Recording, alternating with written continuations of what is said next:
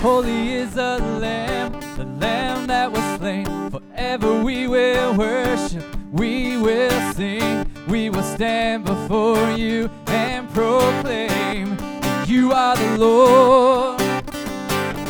Holy is the Lamb that was slain. Forever we will worship, we will sing, we will stand before you and proclaim you are the Lord.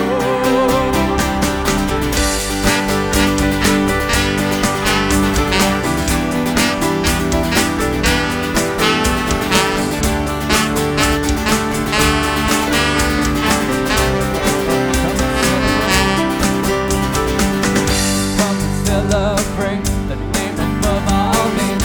Lift up your voice and sing to our worthy King.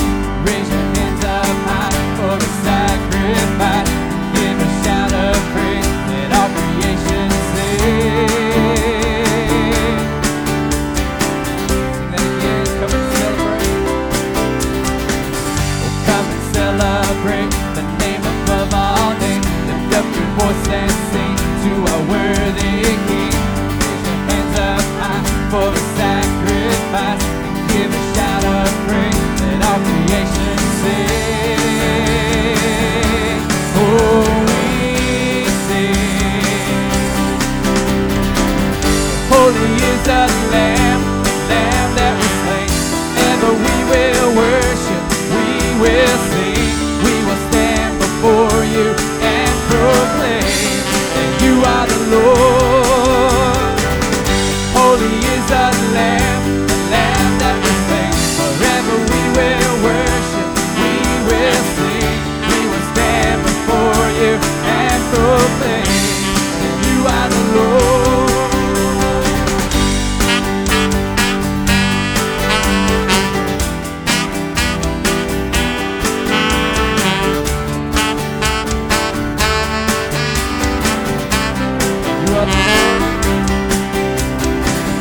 You are the Lord of all. Yes, you are the Lord of all. You are the Lord of all. You are the Lord of all. Yes, you are the Lord of all. You are the Lord of all. You're the Lord. You are the Lord of all. Yes, you are the Lord of all. You are the Lord of all. Oh, you are the Lord of all. Yes, you are the Lord of all. You are the Lord of all. Holy is the Lamb that was slain. Forever we will worship, we will sing, we will stand before you and proclaim that you are the Lord. Oh, holy is the Lamb that was slain. Forever we will worship, we will sing, we will stand before you and proclaim that you are the Lord.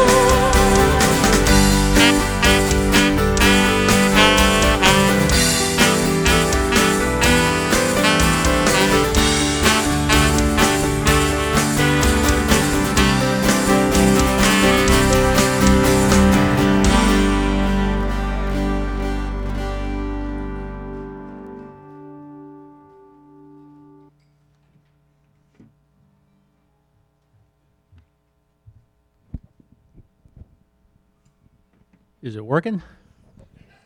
Just tell you, it gets harder and harder every year to get up those steps. And it's really going to get bad going downstairs. So I'm just want to let you know, most of you know who I am. I'm Robert Grimes. I'm the part-time missions pastor of this church. And before I make the couple of announcements I've got, I just want to say how much of pleasure it is to serve this church in that capacity, to work with the guys and women that are on the mission investment team that really, really have a heart for missions. and for a church that has a heart for missions. And what I pray is that our heart would even be more involved in missions, local and worldwide, that we would become greater and greater and greater involved in that. A couple of things I want to talk about is Seasons of Hope. If y'all notice, there's a box as you come in one of the doors over there that has donations on it. They're taking donations for laundry soap, toothpaste, and toilet tissue. And what we're going to do each month, last month it was Godtel, Mission Investment Team came up with the idea that each month we'll put a little box out there for y'all to make donations to. If you're here physically, you can drop it in the box. If you're not here physically, you can come by and drop it in the box. If you can't come by and drop it in the box, they'll definitely take money. You can make a donation. But each month we're going to be putting one of those out there for you to make little donations to them. They're doing the pumpkin patch this year. It's already started, but they're doing it on the weekends now. This is their fundraiser. It's by appointment only. So you can contact, like Chastity, you can raise your hand, or you can contact Pam Hudson or Paige Pate and talk to them about that and make an appointment to go out there and visit the pumpkin patch. There's also now a video on Facebook. Dana Hughes did a video with Paige Pate about Seasons of Hope. And if you want to know what they're all about, you can definitely watch that video. It's a very good video. Okay, you all saw all the boxes piled up against the wall out there. It's a little different this year, but that's Operation Christmas Child. And we're still a month away from starting that project, but it's going to be different this year. Just like everything else has been different, it will be different this year. It's going to run from November the 16th through November the 23rd. It's going to be different in the sense we really don't know how it's going to be different at this point, okay? They're still trying to make a decision on how they want to do it. I think we're going to do it pretty much the way we have been doing it, except we're only going to have one time during the day that people can bring boxes. So it's going to affect how we do our volunteers. So what we'd really like for y'all to do, we don't have it out there yet, but we'll have a sign-up sheet out there, but we really would like for you to put your names down if you want to volunteer. Not right now, we're not going to have a specific time, just that you want to volunteer to help. Okay, obviously it's going to be the same way it's been for the last, 10 years or close. The last day, which is Monday, it will be extremely busy and we'll need a lot of muscle to put the boxes on the trailers. So that will be different. So look for that sheet. If you think you want to sign up and you're watching online right now, you can send an email to missions@cwc.org and let us know that you'll volunteer at whatever time we need you, and then we'll work out the assignments. So this year, a little different, we're going to set a goal. You know, we're really hesitant to try to think about how many boxes people are going to bring, because everybody's affected, all of our drop-off stations and everything. But we're not lowering our standards. We're going to up our standards. We're going to have a goal of 2,500 shoe boxes this year for this church, which is a little higher than it has been in the past. It's something that's going to be different this year. We're going to have our own page, Carpenter's Way page, through Samaritan's Purse, or Operation Christmas Child, where you can go on, because they're going to emphasize building your box online this year. But we can achieve our goal in person, or you can go online to our page. Did you have that up yet, or are we working on it? Okay. You'll be able to go on. You'll be able to build your box for your kid or kids on our page, on Operation Christmas Child, and that will count towards our goal, just as if you were bringing it in person. Those boxes will go to closed countries. And what I mean by that is those are countries that are closed to the gospel. Okay? So this is a great opportunity for us to reach kids and their families in countries where they don't allow the gospel to be preached. Okay? So that would be a really cool thing to do. And I think, did I leave anything out, Chastity? I told her she's going to have to get up here with me, but she said no, she didn't want to do it. Okay, so we're going to continue the worship. Let me just pray for us real quick. Father, I just thank you so much for the opportunity to come together and worship. Father, whether we're in person or we're online, we thank you for providing that tool so that we can meet with each other, even if it's not in person. Holy Spirit, I pray that you would move in this service, that you would open our ears, that you would open our hearts to hear what it is you have to say to us today. That what Mark talks about today would not be his words, but would be your words, and that you would guide us and direct us, and we would allow you to control our lives 100% every day. Father, we praise you for this praise team.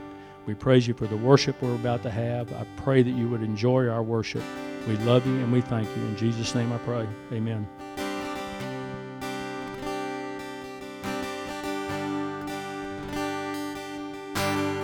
If you're in the room, you're more than welcome to stand and worship with us. If you're logging on, definitely encourage you to not just be a spectator, but actually participate with us.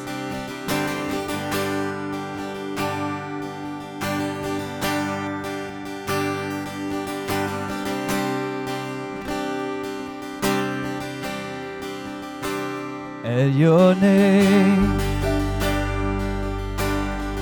the mountains shake and crumble. At your name, the oceans roar and tumble. At your name, the angels will bow. The earth will rejoice, your people cry out. Oh Lord of all the earth, we shout your name, filling up the skies with endless praise. Yahweh, Yahweh, we love to shout your name, oh Lord.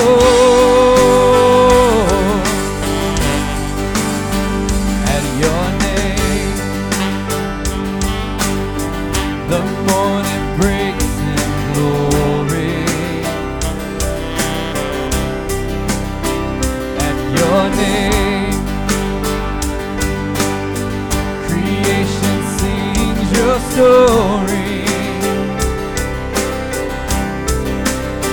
At your name, the angels will bow, the earth will rejoice, your people cry out. Oh Lord of all the earth, we shout your name, filling up the skies with endless praise. Yahweh, Yahweh, we love to shout your name, oh Lord. No one like our God, there is no one like our God. We will praise you, there's no one like our God. We will sing, there is no one like our God. We will praise you, there's no one like our God. We will sing, there is no one like our God. We will praise you, Jesus, you are God. We will sing,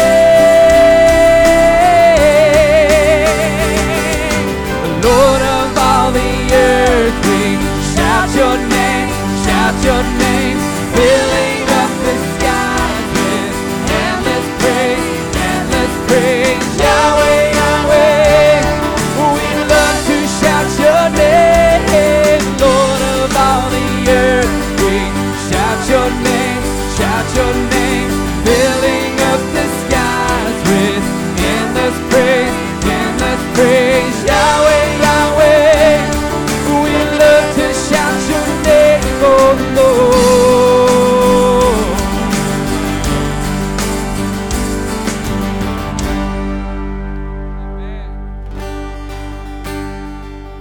I stand amazed in the presence of Jesus the Nazarene, and wonder how he could love me, a sinner condemned unclean. Sin again. I stand amazed in the presence of Jesus Nazarene, and wonder how he could love me,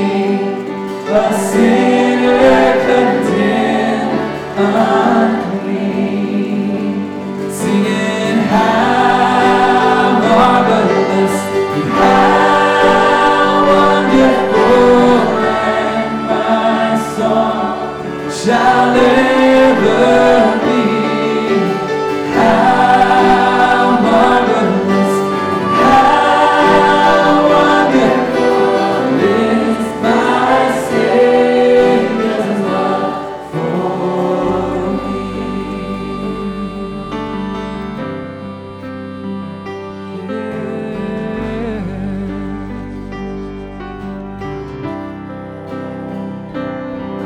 He took my sins and my sorrows, He made them His very own.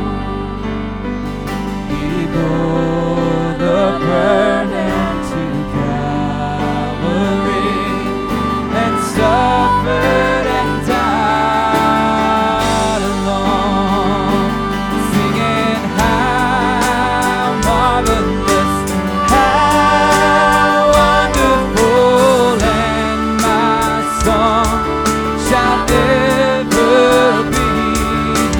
How marvelous, how wonderful is my Savior's love for me.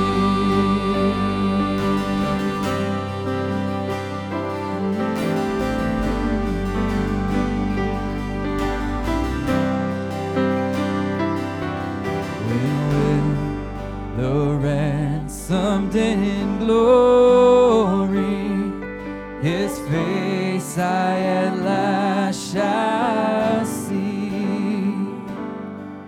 'Twill be my joy through the ages to sing of His love for me, singing how marvelous, how wonderful, and my song shall ever be. How marvelous and how wonderful is my Savior's love for me. We're singing how marvelous and how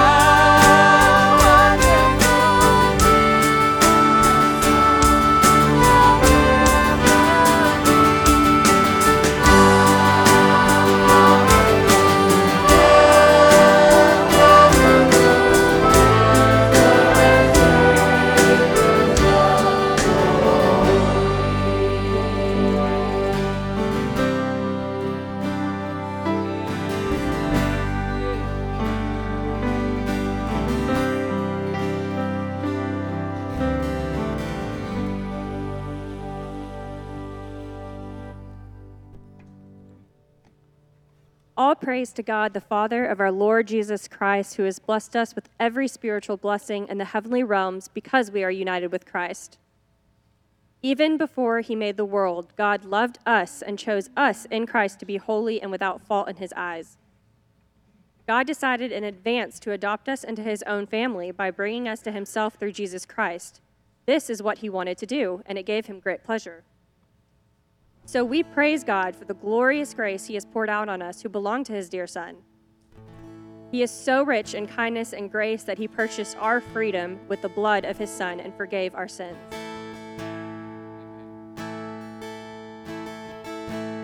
We remember what You did. We remember what's been done by the God who was and is, by the God who's yet to come. We remember how You saved. We recall the lost were found. You were present yesterday. You are moving even now, and we will not forget, Lord, You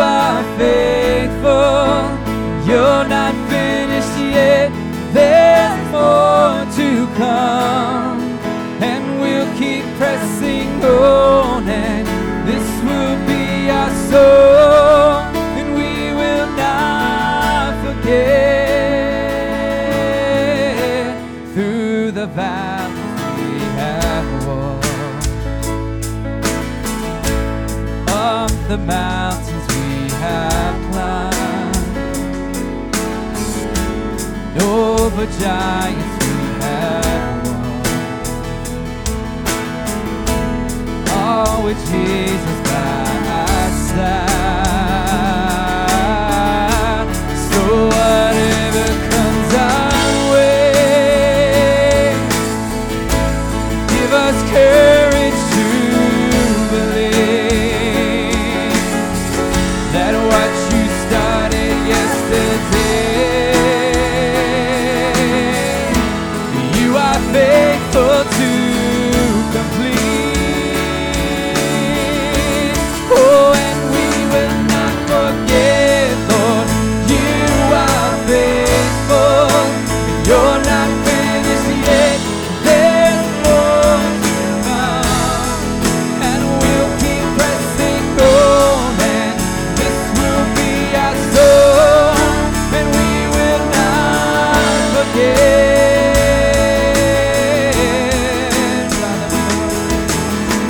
Oh, by the power of your blood, by the story of your love, we will overcome. Oh, by the power of your blood, by the story of your love, we will overcome. Yeah. By the power of your blood, by the story of your love, we will overcome. Oh, by the power of your blood, by the story of your love, we will overcome. Yes, we will overcome, and we will not forget, Lord, you are faithful. You're not finished yet. There's more to come, and we'll keep pressing on, and this will be our song, and we will not forget. No, we will not forget, Lord, you are faithful, and you're not finished yet. There's more to come, and we'll keep pressing on, and this will be our song, and we will not forget.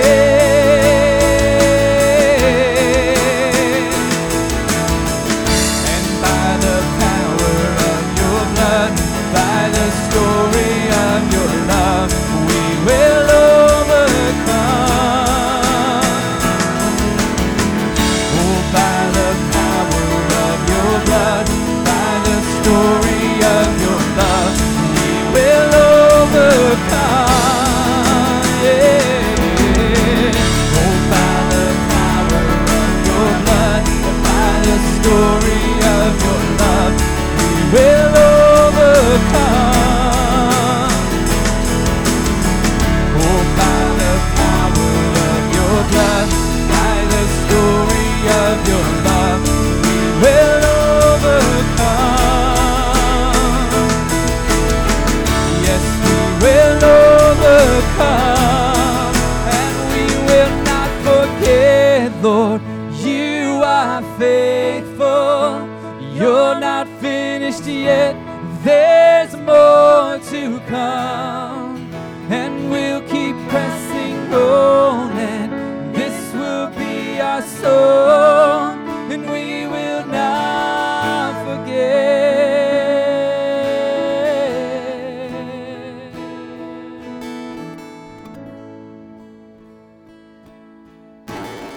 It's there in the newborn cry, there in the light of every sunrise, there in the shadows of this life, your great grace is there on the mountaintop,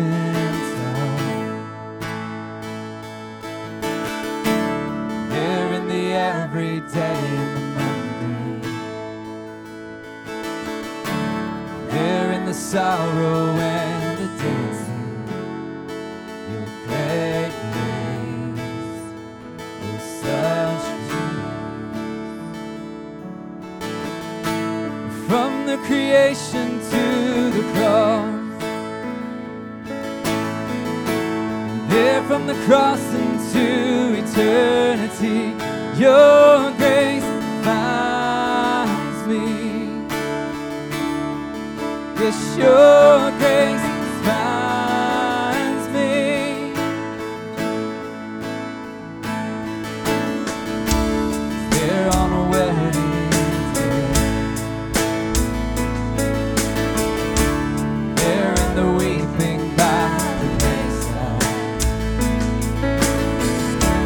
there in the very breath we breathe, your great grace. Same for the rich and poor, same for the saint and for the sinner, love for this whole wide world, your great grace, oh such grace. From the creation to the cross, there from the cross into eternity, your grace finds me. Yes, your grace finds me.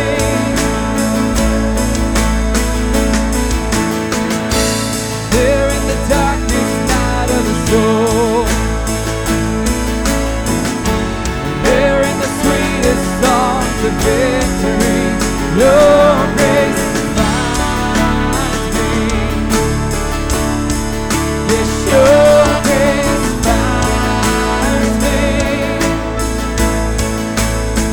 Your great grace, oh such grace.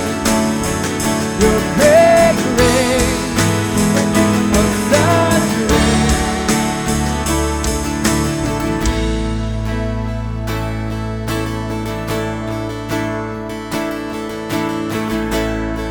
We were talking back in the room before we came out this morning about just a lot of stuff, just how this has been such a crazy year, right? For so many reasons. I mean, just name it, right? Anything that could have went wrong this year, and it's just been a crazy, crazy year. We're about to sing a bridge that just says, I'm breathing in your grace, I'm breathing out your praise. And we just sang a song that said, we will not forget.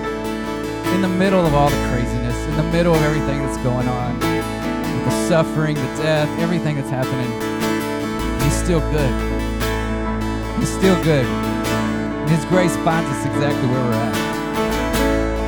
He's still good, guys.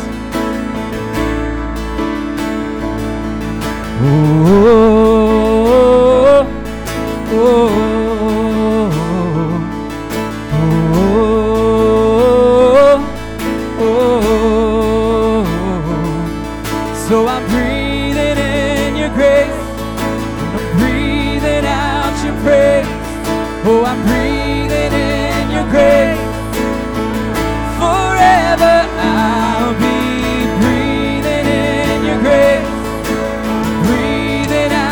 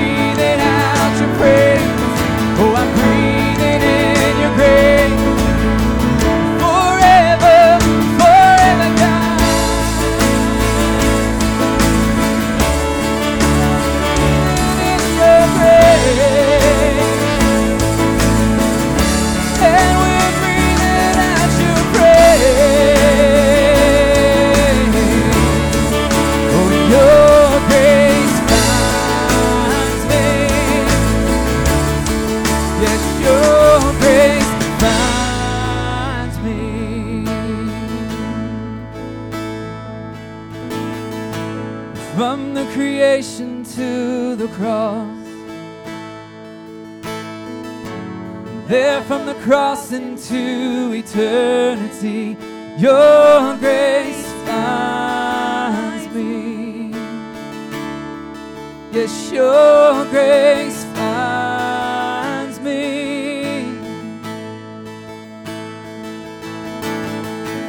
There in the darkest night of the soul,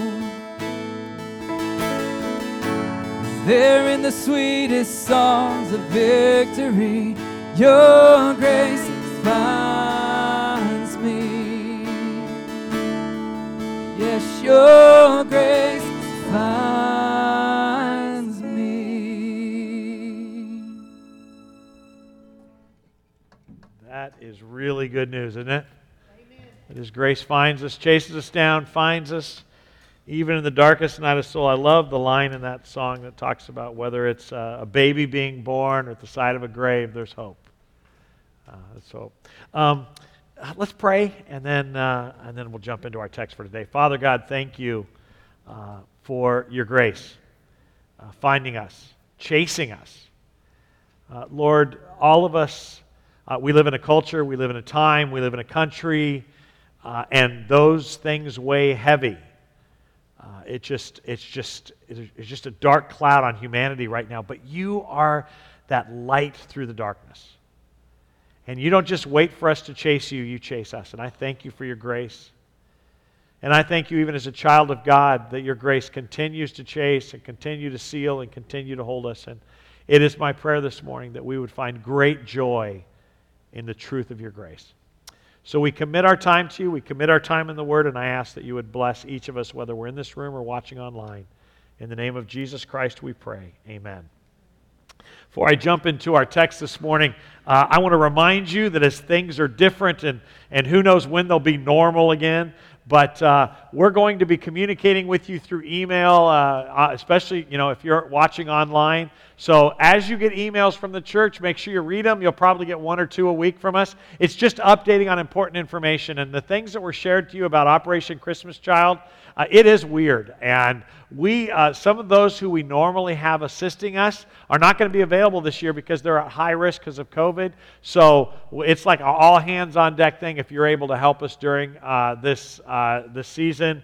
And tomorrow an email, or the day after that, is it tomorrow an email is going to go out? Next couple days, an email is going to be coming to you. Just make sure you read those emails that come from the church because, we don't have worship guides right now or anything. And we just want to communicate to you directly. Especially, we've been leaning so heavily on social media over the last 8 months during this time. And there's a lot of us that are moving away from social media. And our database is the best way to communicate with you. So make sure you read it. We'll still have it on Facebook and stuff, but that's not going to be our prime way of communicating with you. So as you get emails, even though you get 2 or 3 a week, just read them and communicate with us that way as well. We had a couple of people ask this morning how they can give. I forget to tell you because we're not passing a plate. There's boxes here in the welcome area that you can give, and also you can drop it by during the week or online. If you go to our webpage, you can give there as well, so that helps you out there. Let's get into our study today. We're going to be in Acts chapter 2. If you want to turn your Bibles there, I'll meet you there in a few moments.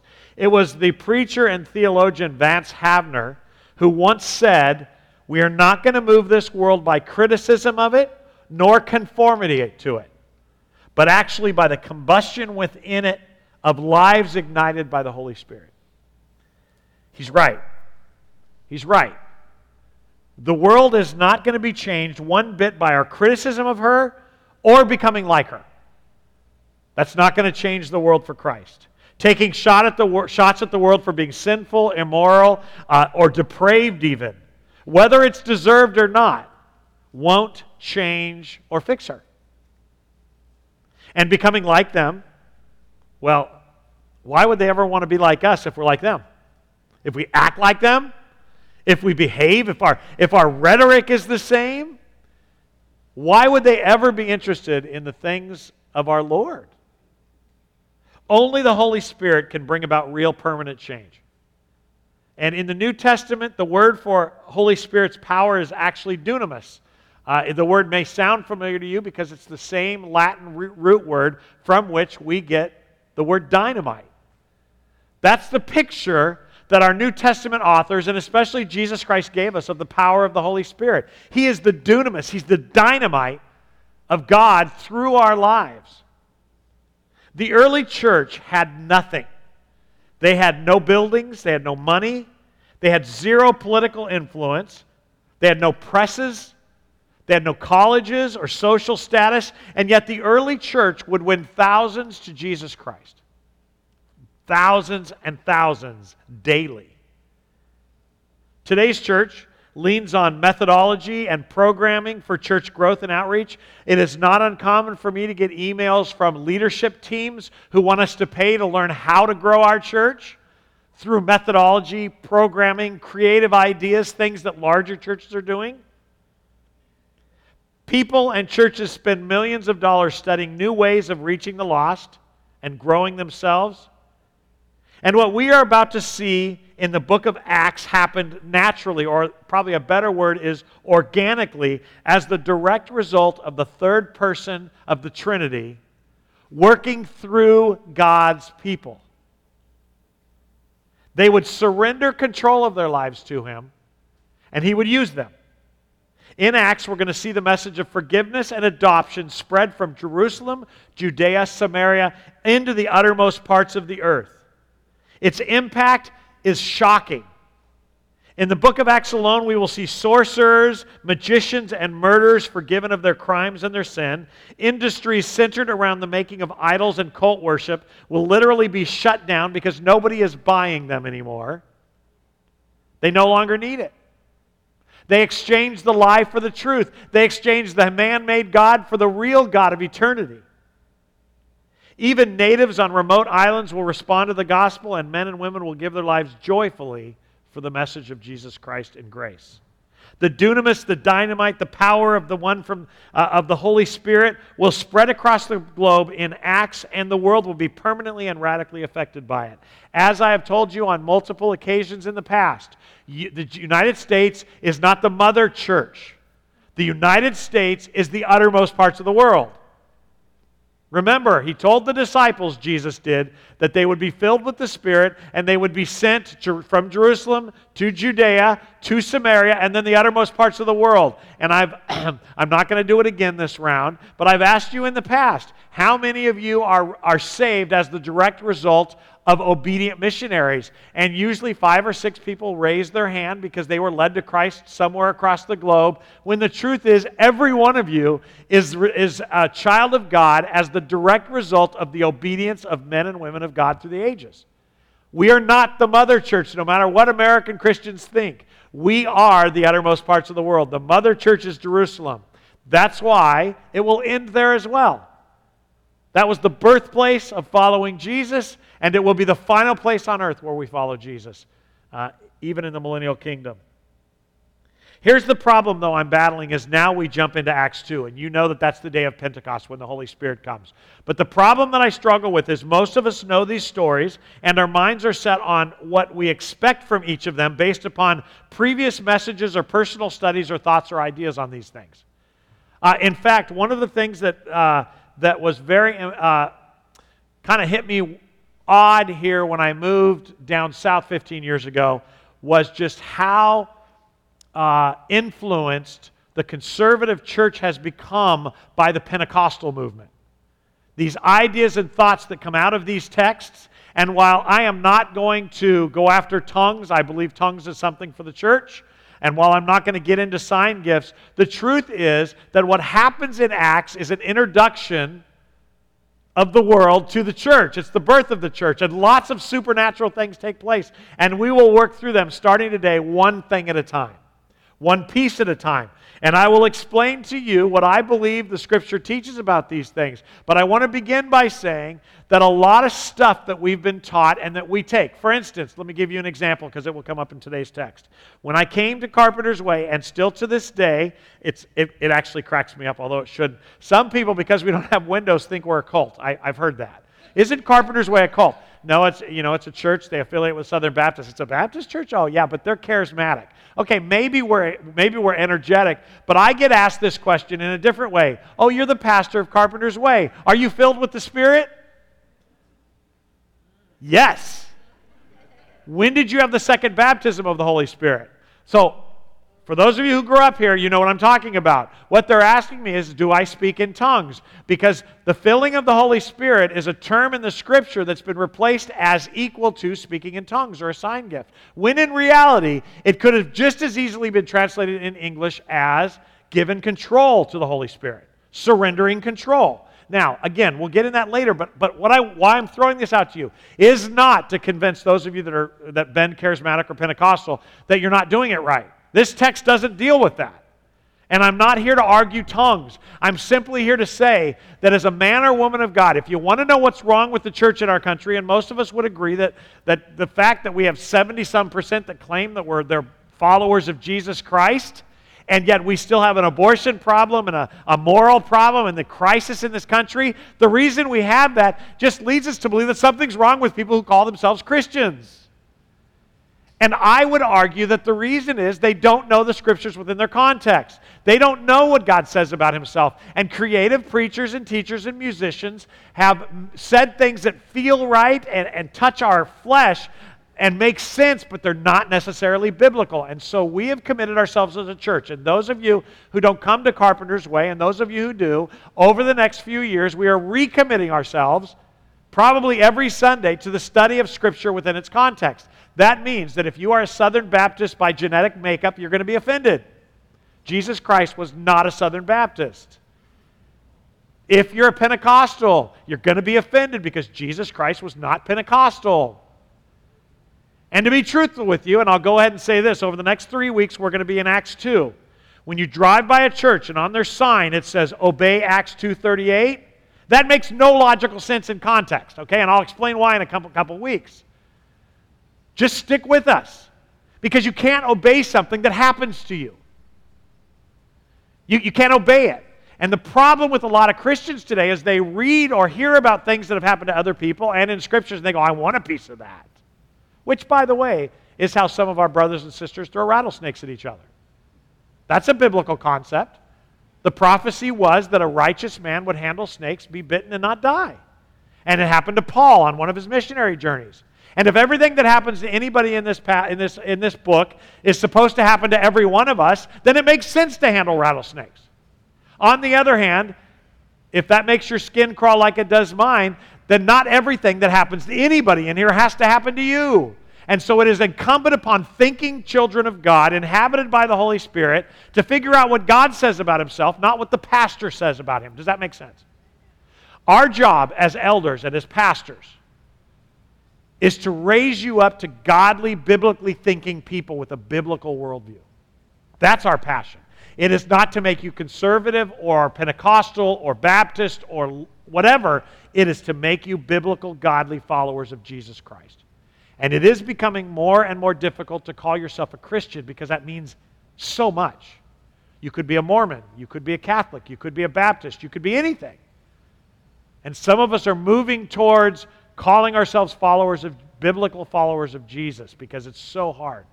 You get it? You with me? All right, let's jump into the text. Acts chapter 2. Lord, help us have ears that hear what it says, not what we want it to say. On the day of Pentecost, all the believers were meeting together in one place. Suddenly, there was a sound. Please notice what it says, not what you think it says. There was a sound from heaven like a roaring of a mighty windstorm, and it filled, what filled? Not the wind, but the sound of the wind. The sound of the wind filled the house where they were sitting. Then, what looked like, please notice, it doesn't say tongues of fire. It says whatever that thing was, it's describing it to Luke, it looked like a tongue of fire. What looked like flames or tongues of fire appeared and settled on each of them. And everyone present was filled or under the control of the Holy Spirit, and they began speaking in other languages as the Holy Spirit gave them this ability. I remember when Zachary was born, and I'm picking on Zach this morning as opposed to Anna because Zach was our firstborn. And you're going to get this, those of you who have kids or grandkids or nieces or nephews. When you are preparing, when you're preparing to have a baby, when we had Zach, they had Lamaze classes. Many of you remember Lamaze, right? Well, they don't do that now. You pay another $75 or something to go to baby classes. But they found out that most men fainted or smoked a cigar in the next room, and so they weren't much help to the nurses. So Lamaze was helpful to me because I got to see that mess, and I was prepared for it. But they would prepare us for that. And so when we went to our 4 or 5 classes at the hospital, I began realizing that something big was going to happen. I know that sounds funny, but something big was happening to Julie. She was aware of it, but as the husband, I'm like, yeah. But as you start going through it, and you start thinking about whether you have the courage to cut the cord, you start realizing that this is a bigger event than you thought it is, that you can't wrap your mind around it. And the fact is that when a baby is born, that child is already connected emotionally to the mom. And let's be honest, guys, when we see that baby and hold it, that's when the first connection takes place. It is kind of crazy. I remember laying in bed with Julie one night, and she's got this beautifully delicate, oversized belly. And I remember, that belly button was done to tell us the turkey was about to come out. And I remember... Are those not funny? Because, okay. But I remember laying in bed one night, and all of a sudden, Julie goes, oh, look at this. And there's this, thing coming out of her belly. That was crazy. It reminded me of the movie Alien. I mean, it was in her. He was moving. He was And she's like, I think that's his foot. And then she'd feel and tell me that it was his heel or his knee or his fist. And I remember thinking to myself, this is just beginning to get weird. Then Zach was born. He was born, 7 weeks early? 6 or 7 weeks early. And Julie was very sick, so we were in the hospital for about a week or so. And that was helpful because Julie got so sick that she wouldn't have been much help at home. And so I had nurses around helping us. But I do remember the day we took Zach home. How much did he weigh? 3 pounds, 13 ounces on the day we brought him home. His foot, I have a picture of his foot in my hand this big.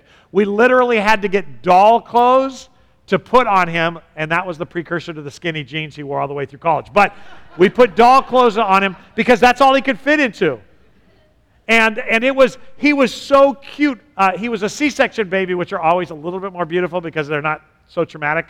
But I remember when, to take the baby home like they do today, you have to take your car seat in, and they have to measure and make sure the baby will fit in. We had blankets around him.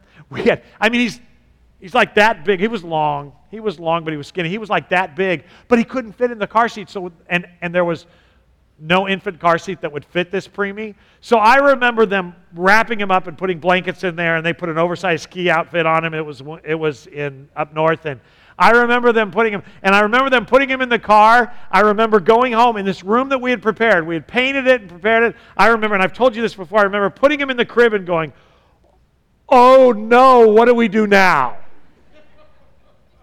Because nobody prepares you for what happens next. You kind of have an idea. Okay, we feed him, we change him, we feed him, we change him, we feed him, we change him.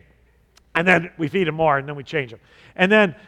But there's a lot more to it than feeding and changing and not sleeping. That's a real person right there. And it's overwhelming because the truth is, and if you're pregnant, I'm going to give you insight, you don't have any idea what's about to come. And the truth is, nobody else does either. Because every infant is different.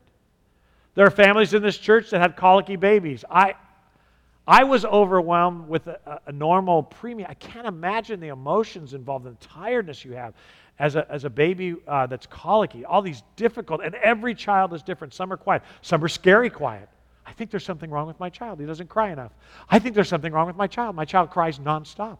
I think there's something wrong with my child. He cries every other hour. I mean, it's just, everyone's different, but you know that things have changed. And that's what happened on Pentecost. That's exactly what happened on Pentecost. I want to remind you, again, and as I emphasize what's going on in the hearts and minds of the believers, I want you to realize they're no different than us, except technology has changed. But these folks, you guys, they knew, what they knew was there was this gift coming from God. Jesus said he was going to send him. Jesus had said something about, and can I say something that might be controversial? But I think about 70% of what Jesus said to the disciples went right over their head. Because a lot of times he would say something and they thought they understood, and just like with you and I, it turns out different. And we look back and we go, that's what he was talking about, but they're like, that doesn't look at all like I thought it would look. And you know, all they knew was that Jesus was leaving them, and he had to leave them because something better was going to come along, and it had something to do with the Holy Spirit, and when the Holy Spirit came, it'd be awesome, and they would be used in Jerusalem, Judea, Samaria, and the uttermost parts of the world. But they had no idea what that looked like. This is what that looked like. This is exactly what that looked like. He had promised them that they were going to be empowered from within. This was an expected moment, I want to be careful to say. They expected this gift to come. They just had no idea what it would look like and what it would do in their lives. Just as Jesus had told them, God had not left these people as orphans when He ascended. Remember that verse? I will not leave you. I'm leaving you, but I will not leave you as orphans. This is that. Acts 2 is that. It's Jesus fulfilling that promise. God the Holy Spirit had just descended and now lived within them. And He would never, ever leave them again. Just like He had promised. Their lives were now available to His use any way He would see fit. Everything had now changed for these men and women, much like us when we brought Zach home. But like Julie and I when we brought Zach home from the hospital, while we knew something big had happened, we really had no clue what had happened, what it would mean for us. And I got to tell you, for those of you who have children who've been through the process that I'm talking about, let me tell you, there's another phase that's going to come after high school. It is a totally different thing to parent adult children. That's a whole different animal. It's wonderful and terrible, but it's just as complicated and just as strange. Everything was different for these men and women because of Acts 2. But like Julie and I, when we brought him home from the hospital, they had no clue what had changed. Paul explains the impacts of this moment for us out of Galatians chapter 3, verse 27. All who had been united with Christ in baptism have put on Christ, like putting on new clothes. There's no longer Jew, Gentile, slave or free, male or female, for you are all one in Christ Jesus. Now think on this, okay? I'm going to take you to 11, and I want you to get this. I'm going to keep going over and over this because we've got to get our minds around it. Paul is describing in these two verses what happens at baptism. Baptism into the body of Christ at the moment of salvation. And what he describes isn't just our heaven, but the unity. It's not Jew or Gentile. It's not slave or free. It's not woman or man. It's one body in Christ. You see, and this is really timely for us to understand. The body of Christ, no matter what time in history, should be a place of radical equality. Because the thing that binds us together is not a moral code. It's not a religious upbringing, although those things today in our culture unite us. It's not a political affiliation, which has a big impact on the church today, especially during the season. But none of those things should be the uniting factor. The uniting factor is the Holy Spirit. And it doesn't matter if you're black, white, rich or poor, yellow or brown. It doesn't matter if you grew up slave or free. It doesn't really matter if you're a socialist or Republican. It doesn't matter because none of those things are supposed to unite us. What unites us is what Jesus Christ did. And that's what happened in the upper room that day. There were men and women, and you know that women were looked lowly upon.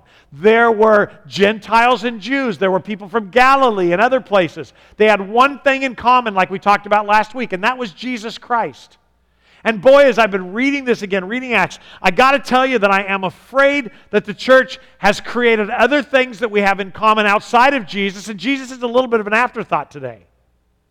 It's not that we don't love Him or appreciate grace, but beyond that, we push political movements, we push moral movements, we push our country, we push our own agenda, we push whatever. When this is what happened according to Paul. All who have been united with Christ in baptism have put on Christ, like putting on new clothes. There's no longer Jew or Gentile, slave or free, male or female, for you are all one in Christ Jesus. Radically equal.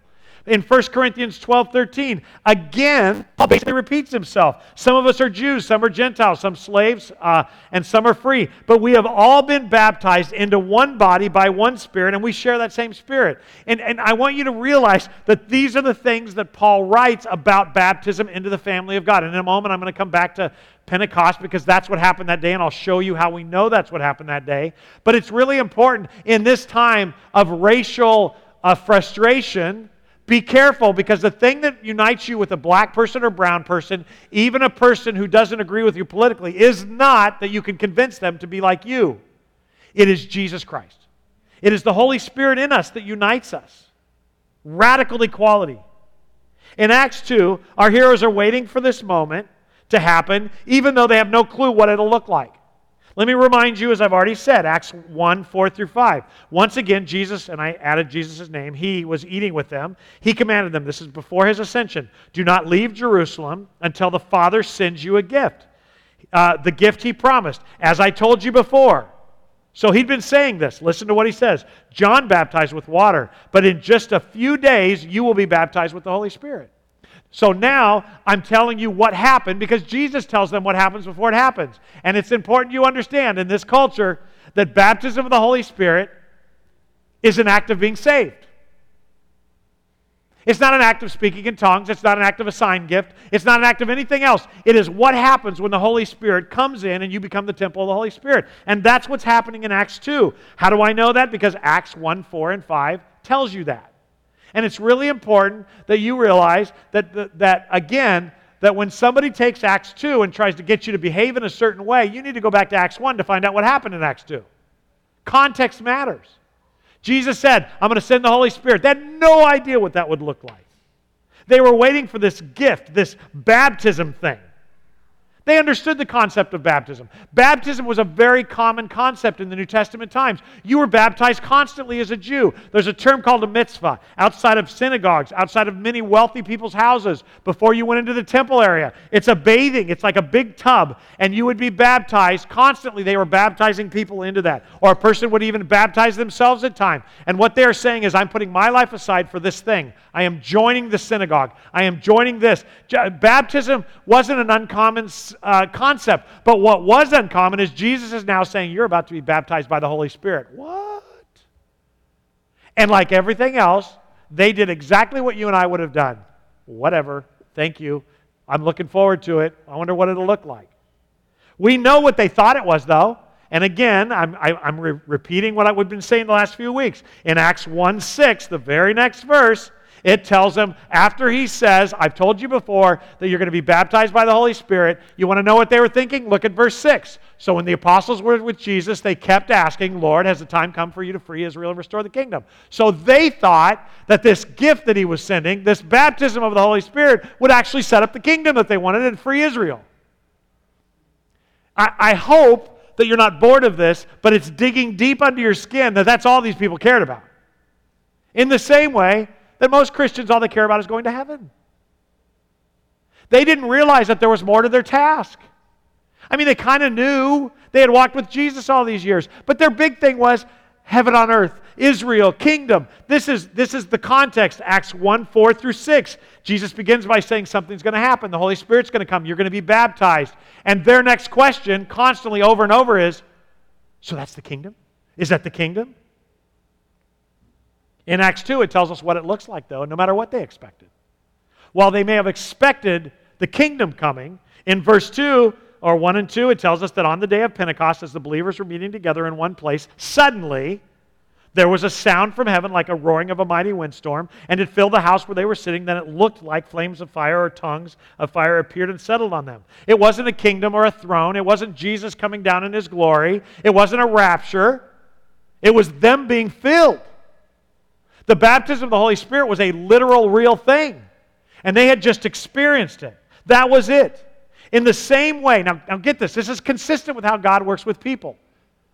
In the same way that the angels proclaim to the shepherds the birth announcement of his son while they're out in the field doing their thing. And remember that is a romantic inclination of us during Christmas, but to them they were working. They were working their sheep at night. And the angels came and said, it's happening. What's happening? The prophecy of the Old Testament. Go to Bethlehem and see him. We like that. We have songs about it. We think, but remember, they weren't into it. They were just doing their job. And I would argue that the disciples, like we talked about last week, the 120 followers are just meeting together again because that's what they did, waiting for the gift. And when they were waiting for the gift, suddenly it came in a way that was unexpected. The activities that Jesus uses to announce the gift, This Holy Spirit baptism is found in Acts 2:2. There was a sound from heaven, like a roaring of a mighty windstorm. In the videos, in the movies, it's always wind. It does not say that there was wind. It doesn't say that there was wind. It doesn't hint that there was wind. The Greek doesn't even give that option. It says it's a sound. Now, I want to remind you that Luke was not in this room as far as we know. Later in the book of Acts, you're going to see, he's going to say, and we. So that's how, all the way home. But he is going to, that's how we know that Luke is now among them. But at this point, thank you for laughing at that. But for this point, Luke isn't there. So what is Luke doing? He's hearing this story. Remember, he began by saying, I've done my research. I've talked to eyewitnesses. He may have talked to half of the people in the room, and they all describe it not as wind, but the sound of wind. It wasn't a wind. It was the sound of wind. And why wouldn't it be? Does anybody know what the name for the Holy Spirit is in Greek? It's pneuma, which is the same word for what? Wind.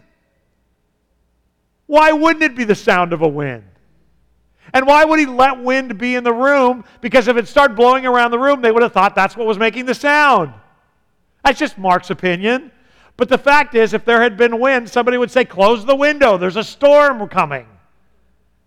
But God doesn't want us to misplace what the sound was. He didn't want them to misplace what the sound was. He wanted them to know that the wind was in the room. Not the wind, but the wind, woo. He wanted them to know that. So he made the sound. And then, and we could spend, then, Acts 2 verse 3, then, with the wind, what looked like flames or tongues of fire appeared and settled on them. So whoever Luke is talking to about this doesn't say that there's fire or little candles. What he says is, man, I don't know how to explain it. It would look like fire. It was kind of a glowing thing. I guess it's fire. And then it was on each person as individuals. Now, you can go into commentaries and they can tell you that the fire represents God. I don't know what the fire represents. I mean, you could go back to the Jews walking through the wilderness, and you have the fire by night pillar, and you have the smoke, and we can make those alliterations, and you can walk away going, wow, the pillar of fire on each person's head was like directing the Jews. I don't know that. The Bible doesn't tell us that. I will tell you this, though, that when you were in that room with the other 120, and there were little things that looked like fire on top of everybody's head, you know what you did know? Wow, every person is involved in whatever this thing is. Every one of us. There wasn't one big candle. And by the way, I really wanted to make a joke here because I think this is the birthday party of the church. Do not teach that. That's a silly joke, okay? The truth is that God wanted them to know in this section that every individual, Gentile or Jew, slave or free, apostle or mother of Jesus, Galilean or Jerusalem person, every one of them was involved in this thing. Radical equality. The apostles were not brighter. Mary's did not float. She did not elevate.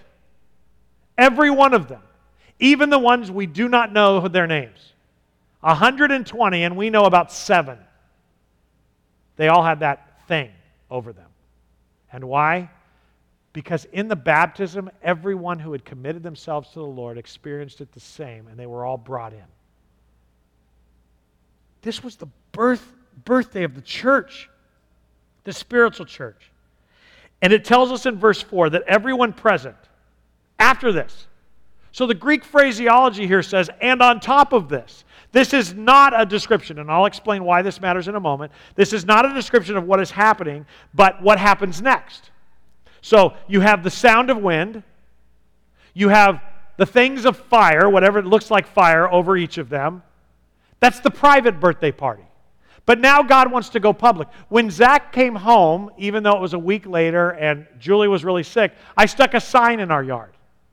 And it said, a little rodent is moving in. We wanted our neighbors to celebrate with us that something had happened. We're kind of saying our lives have now forever changed. So I put a sign in the yard. Well, God puts a sign in the yard. And it's what happens next. And it's not tongues. If you believe in tongues, I will help you. 1 Corinthians 12, 13, and 14. That's your passage. But it is not Acts 2. Because what happens in Acts 2 is not tongues. I'll explain it. Everyone present was filled or under the control of the Holy Spirit, and they began speaking in other languages as the Holy Spirit gave them this ability. If we stop there, then you might think, oh, that's tongues, but let's keep going. This is important. Why would God do this? The next verse tells us, verse 5.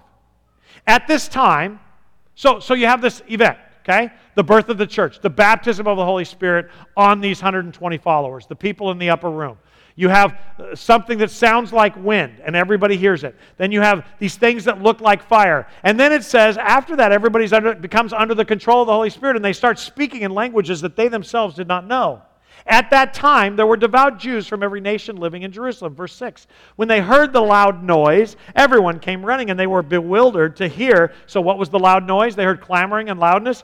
They were bewildered to hear their own languages being spoken by the believers. I want to be clear that we don't know if the believers even knew that they were speaking their languages. It doesn't give us that much information.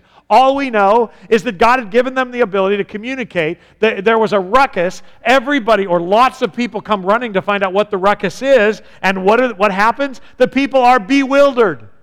It makes no sense to them. They're like upset because they hear their own languages being spoken by the believers. They were completely amazed, verse 7 says. How can this be, they exclaimed. These people are all from Galilee. That is not a compliment. That is like saying, they're from, I'm not going to say it because every time I do, somebody gets offended. Mississippi. But it's not a compliment. They're from Galilee. You know, those Galilean. They're not Jerusalem people. They're from other side of the tracks. These people are all from Galilee, and yet we hear them speaking in our own native languages. I mean, here we are. There's Parthians, Medes, Elamites, people from Mesopotamia, Judea, Cappadocia, Pontus, and the province of Asia, Phrygia, Pamphylia, Egypt, and the other areas of Libya around Cyrene, visitors from Rome, both Jews and converts to Judaism, Cretans and Arabs. And we all hear these people speaking in our own languages about the wonderful things God has done. They stood there amazed and perplexed. What can this mean? They asked each other. The celebration of the Feast of Pentecost would draw huge crowds of Jewish people into Jerusalem. Some say it's the best festival of them, the most festive, the most food to be eaten, the most drinking to be drunk. And it was a huge festival. And what's going on here, as told us in this context, is you don't just have faithful Jews who might come for Passover, but you have the children of people who are Jewish converts. You have lots and lots of people who may still live in Africa and don't even speak the Jewish language or the Hebrew language. They may not even speak Latin. But here they are to celebrate this Jewish event, this Jewish festival, and what happens? In the middle of it, these foreigners hear their own language. And what do they hear? God being glorified.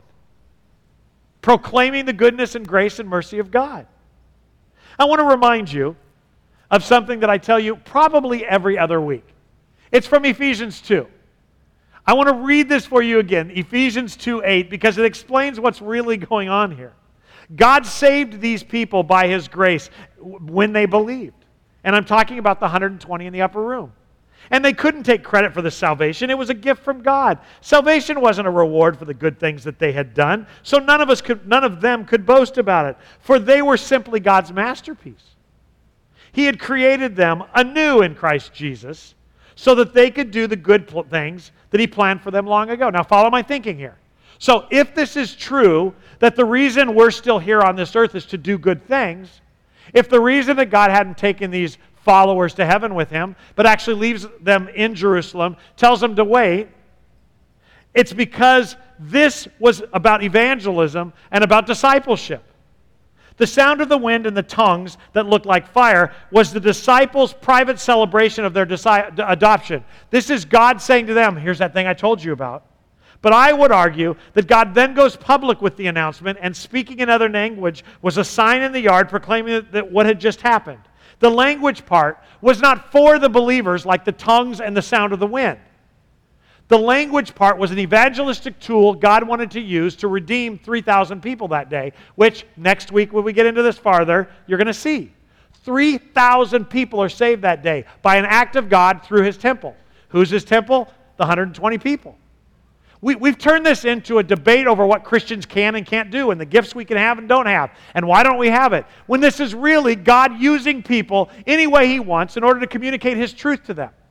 And you'll find out next week that thousands get saved as a result. The mouths of the Christ followers were not their own any longer. They had been bought with a price. They weren't here to restore Israel. They were here to set up the kingdom as God allowed them to do. Tongues as part of worship described in Corinthians is for the edification of the church, but this thing happens here for the evangelism of the lost. These things were done, according to verse 4 of Acts chapter 2, as the Holy Spirit gave them ability. This was the Holy Spirit's first evangelistic work through them as His new temple. So much confusion on this doctrinally day, I want to dive into it and make clear something I've already said. Back to Acts 1:5. In Acts 1:5, Jesus tells them, John baptized with water, but in a few days you will be baptized by the Holy Spirit. In Acts 2:4, everyone present was filled with the Holy Spirit and began speaking in other languages as the Holy Spirit gave them this ability. The author of both of these verses is Luke, and he does not connect these two. These are two different events in the lives of these 120, and this is very important. Today, much of the church has married these two, the baptism of the Holy Spirit and the filling of the Holy Spirit. They're not the same event. One of them made them saved. Well, 1 Corinthians 12:13. Jump ahead with me and look at this. Some of us were Jews, some were Gentiles, some were slaves, and some were free. But we have all been baptized into Christ's body by one Spirit, and we have all received the same Spirit. Ephesians 1:13 and 14. And now you Gentiles have also heard the truth, the good news that God saved you. And when you believed in Christ, He identified you as His own by giving you the Holy Spirit whom He promised long ago. That's the baptism of the Holy Spirit. That's what happened at this moment. They were sealed into the family of God by the Holy Spirit. In Romans 6 verse 4, it says, we died and were buried with Christ by baptism. Not water baptism. To my Church of Christ friends, I'm sorry, but you're missing the context. You are not saved because you're dipped in water, or the thief on the cross is in hell today. The thief on the cross, when dying, said, remember me when you come into your kingdom, and Jesus said, today you'll be with me in paradise. He didn't say, quick, somebody squirt him down. We are baptized into the family of God through the work of the Holy Spirit, as has happened here in Acts 2. In Romans 6:4, it says that. It goes on to say, for we died and were buried with Christ by baptism. And just as Christ was raised from the dead by the glorious power of the Father, the dunamis, we now may also live new lives. Since we have been united with Him in His death, we will also be raised as He was. Our old sinful selves were crucified with Christ so that sin might lose its power in our lives and we are no longer slaves to sin. Amen. I don't have to sin. The baptism of the Holy Spirit is what happens to you as a result of God's work. Again, taking us back. The mix-up today about salvation is if you walk up to somebody that you're friends with and you say, are you a Christian? They say yes. You say, how do you know? They say, well, I prayed when I was 4. I went to church when I was 12. I was baptized at 14. And I haven't been to church in a while, but I'm looking for a church. Those are all fine answers, and they may be symptoms of being a Christian, but none of them make you a Christian. The answer is, the Lord Jesus Christ died on the cross for my sins. I accepted His offer to forgive me, and the Holy Spirit has come upon me and has sealed me into eternity. That's the answer. While we have a tendency to answer me, the Scripture says him. And that includes the baptism of the Holy Spirit. We are often taught, and I grew up in a family that has much assembly of God, and I'm not attacking, but I remember a neighbor trying to teach me how to speak in tongues. You have to ask for it. You have to seek it. That is not, and they called it the baptism of the Holy Spirit. That's not what happens here. Nobody's seeking it. They're just waiting for God to do His thing. While never, ever, ever in Scripture. So those of you who are bothered by this, here's my challenge for you, because I know you love the Word. I challenge you to find one verse in the Bible that tells you to seek the baptism of the Holy Spirit. It doesn't exist. What does exist is to be filled with the Spirit. We're told over and over, well, Ephesians 5:18, Do not be drunk on wine, which leads to debauchery. This is the New International Version. Instead, be filled with the Spirit. So Paul's exhortation to the church, of the Galatian church, is not to be baptized by the Holy Spirit, but to be under the control of the Holy Spirit. Actually, it's better translated in the New Living Translation, where it says, don't be drunk with wine because that'll ruin your life. Instead, let the Holy Spirit fill you and control you. You are never once in Scripture told to seek the baptism of the Holy Spirit. That happens naturally, organically, at the moment of your salvation. You are told over and over again to seek His filling and His controlling. The filling of the Holy Spirit is not complicated. It is merely surrendering yourself to God, offering yourself to His complete control after having been baptized into His family. You are not unfamiliar with this because in Romans chapter 12, verse 1, Paul said this, offer yourself as a living sacrifice. In light of all these things. In light of what God has done for you, offer yourself as a living sacrifice. That is the call to be controlled by the Holy Spirit. That's the call. This is why I struggle, and you know the struggle in me. This is why I struggle with doing thematic series on helping you become better parents on Sunday morning. Or better givers, or better whatever. Because while I may be able to talk you into being a better husband or a better wife, that doesn't make you a better man or woman of God. And I believe that Satan wants you to fight the urge to look at porn while not being surrendered to God. I think that there are people with same-sex attraction that would give up same-sex attraction but do not walk intimately with God.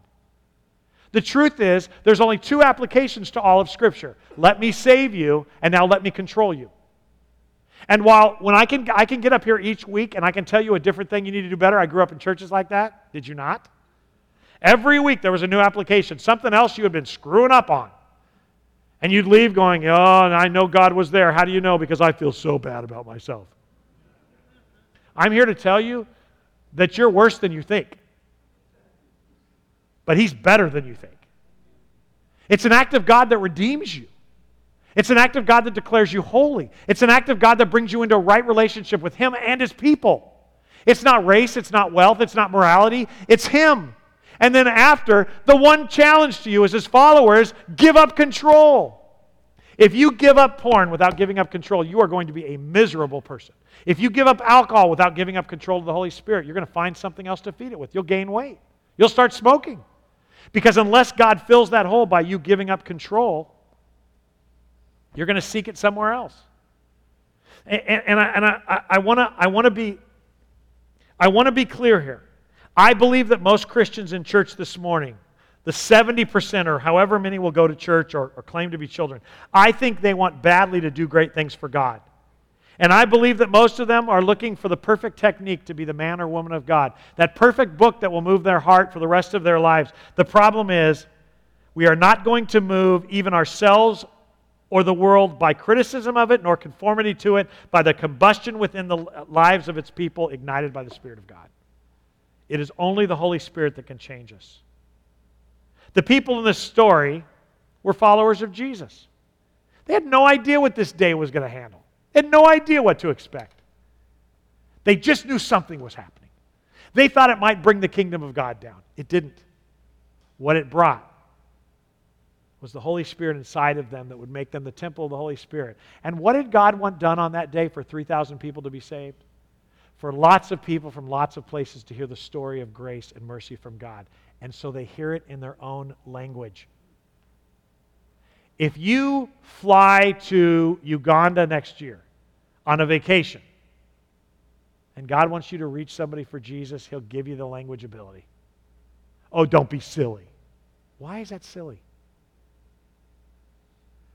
I mean, a lot of you are teachers, and you're kind of struggling through figuring this. Just to be clear, I know that that's how you feed your family, but that is not how God sees it.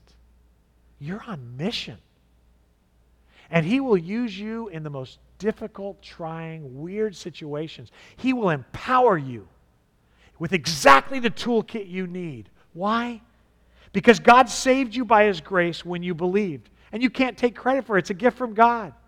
Salvation wasn't a reward for good things that you had done. So you can't even boast about it. You're God's masterpiece. He's the one who did the work to draw you to himself. He's the one who baptized you into his family through the blood of Jesus Christ. He's the one who sent the Holy Spirit to seal you. You are his masterpiece. And now he has created you anew in Christ Jesus so that you could do the good things he planned for you long ago. Well, how do I know what they are? If I knew what they were, I would do them. They didn't know what they were. They were just a bunch of people in an upper room waiting for God to do something else.